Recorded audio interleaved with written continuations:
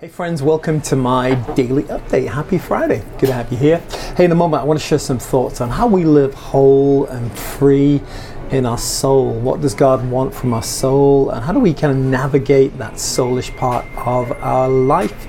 A few quick things first. If you're new to my YouTube channel, why not hit the subscribe button down there. Do check out the links below, including my weekly email newsletter, which I will be sending out tomorrow with news about travel, lots of different things, where I'm at, what I am doing. What's happening this weekend? Saturday, all day Saturday, I'm going to be in Norwalk, Connecticut. We are doing a conference on emotional health, how to be emotionally healthy. Really looking forward to that. Sunday morning, I'm going to be in Sturbridge Worship Center, starting a new series there entitled The Testimony of Jesus. Testimony of Jesus is the spirit of prophecy, Revelation 19 says. I'm going to be teaching on that. Sunday afternoon, back in Connecticut, Norwalk, Connecticut, having a service there. Again, talking about who is Jesus? What do we say about Jesus? Boom. But come on, let me jump into this for a few moments today. I'm actually speaking at some of this on Saturday, and I thought I'd do a quick preview of coming attractions. So what does God actually want from our soul? I don't know if you've ever thought much about your soul. You know, it's really important we do think about our soul actually, because the soul is it's really the seat of who we are, the center of who we are. It's so important in our life. I remember years ago somebody saying something to me, and I had to really study it out to get what they were saying, but your body belongs to God and your spirit belongs to God, but your soul actually belongs to you. I am responsible for my soul in a different way than I'm my body and my spirit. There's actually about 13 verses that say that in the New Testament. Glorify God in your body and spirit, which are the Lord's. What does it profit a man if he gain the whole world and lose his own soul? So our soul is mine. And all the way through the New Testament, you'll see these exhortations to that we need to do things with our soul. Sanctify yourself. We need to not work on our soul, but let God work upon our soul. So what's God's plan for our soul? What is our soul? Our soul is our mind, our will, and our emotions. And really the bottom line is this: your body, take good care of it, feed, water, rest it, give it good gasoline, put good food in it. But your body is subject to corruption. God one day will give us a glorified body. He's going to redeem our bodies, so to speak. But right now, the Bible says the outward man perishes. And we're in this body, we should take care of it, not let it dominate and rule over us. But in a way, our body's actually quite simple. Our spirit is seated in heavenly places. And really, there's very little we actually need to do with our spirit. Our spirit has been remade in Jesus. We're brand new creations. We're made in the image and likeness of God. There's actually, our spirit's righteous, joyful, healthy, peace. Your spirit's a happy bunny. There's very little you actually have to do with your spirit. Our challenge really is in that realm of our soul. Our soul is our mind, our will, and our emotions. And to real intended purposes, the soul is the seat of you. When we talk about ourselves, our core being, that's really what our soul is. And I'll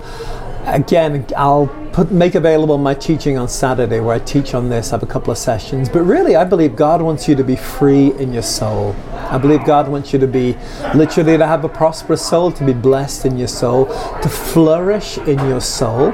I don't believe in God wants us to be whole. God wants us to be holy. God wants us to be loved.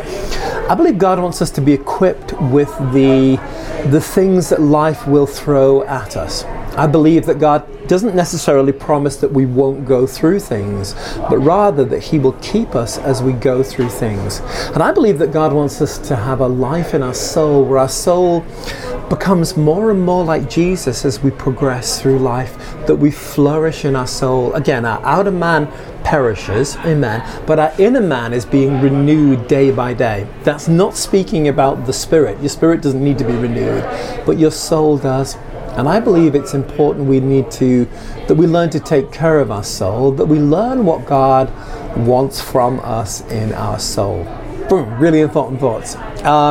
Real quick again, I see at times errors Christians go through in this thing. Sometimes people get around, not so much a faith message, but a fake faith message that at times can just pretend we don't have problems when we do. You know, if you're going through grief, if you're suffering, if you've been abused, you're depressed right now, it's not, the message of the Bible isn't to simply pat you on the head and say, just smile, grin and bear it, just everything will be okay. You know, that's not the message of the cross. That's not the message of Christianity. I think sometimes people get into the whole deliverance in a healing message. It's a horrible, horrible message. If you've fallen into that trap, get some help to get out of it. I did that when I was much younger. In the late 80s, I fell into that whole pigs in the parlor deliverance thing, and that is not a Bible message. If any of you doubt that, reach out to me. I'd love to help you with that one, because it really is important Christians get free from that. There are very few churches actually teaching that thing, but that message sometimes filters down through groups, sort of parachurch groups, and you become like a blind man in a dark room looking for a black cat that isn't even there, and people spend years trapped in that deception.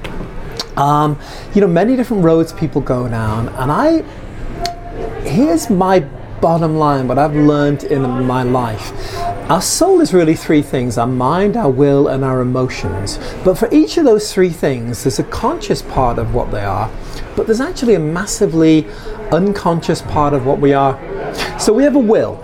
I can choose to do things. Right now I can choose to lift up this pen in front of me, or I can choose to put it down. And yet most of the choices I make are happening kind of under the surface. They're happening at a lower level. They're happening much more at a subconscious level.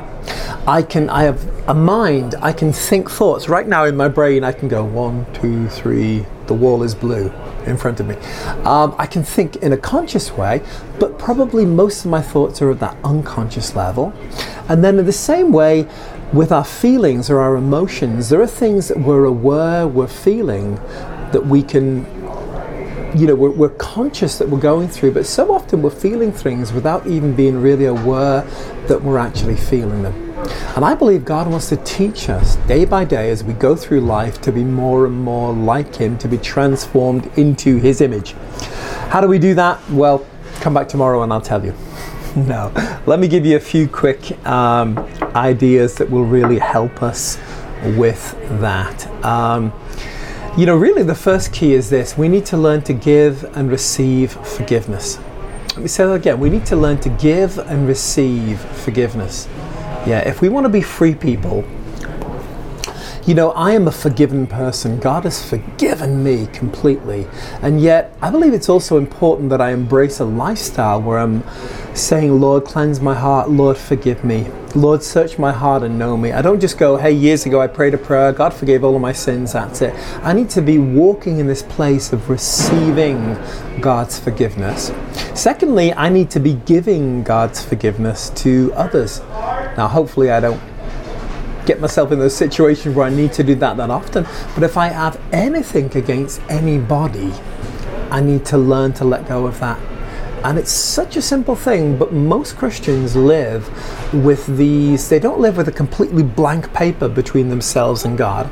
And then they don't live with a completely blank paper between themselves and other people as well. And I believe it's so vital that we learn to, hallelujah, live in horizontal forgiveness, brother to brother, if you will, and vertical forgiveness between us and God.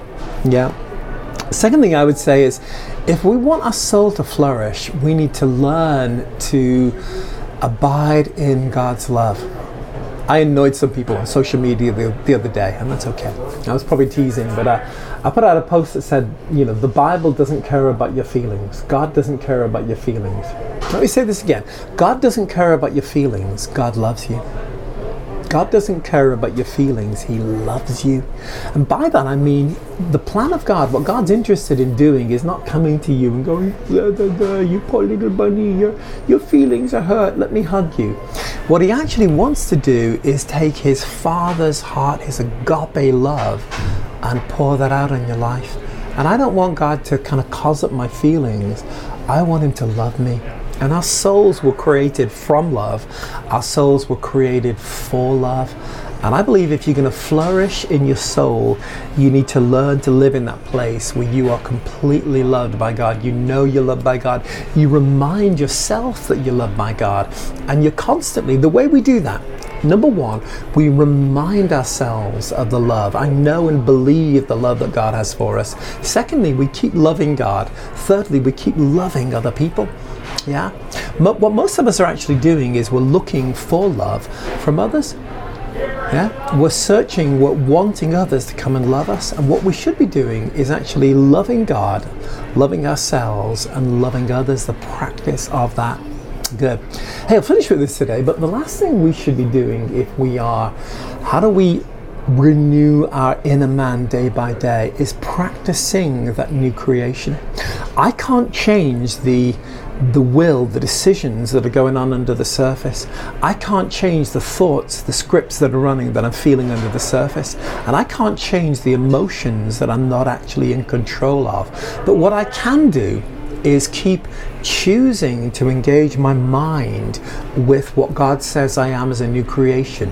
Whenever I will, by my will, engage with what the Word says I am, I'm a new creation, old things have passed away, I will start feeling those things at a conscious level.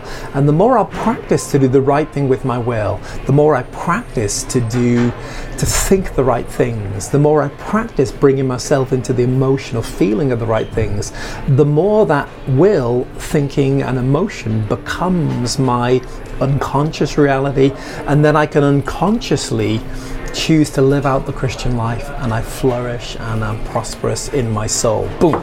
Hope that helps some of you guys. Hey, if you have any questions about anything I've said there, don't hesitate to drop me a line. Drop me a line in the comments. Love to hear from you guys as well.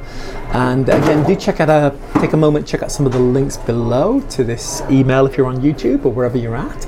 We have a daily podcast as well, and I would love to hear from you. So thanks for watching, and bye for now.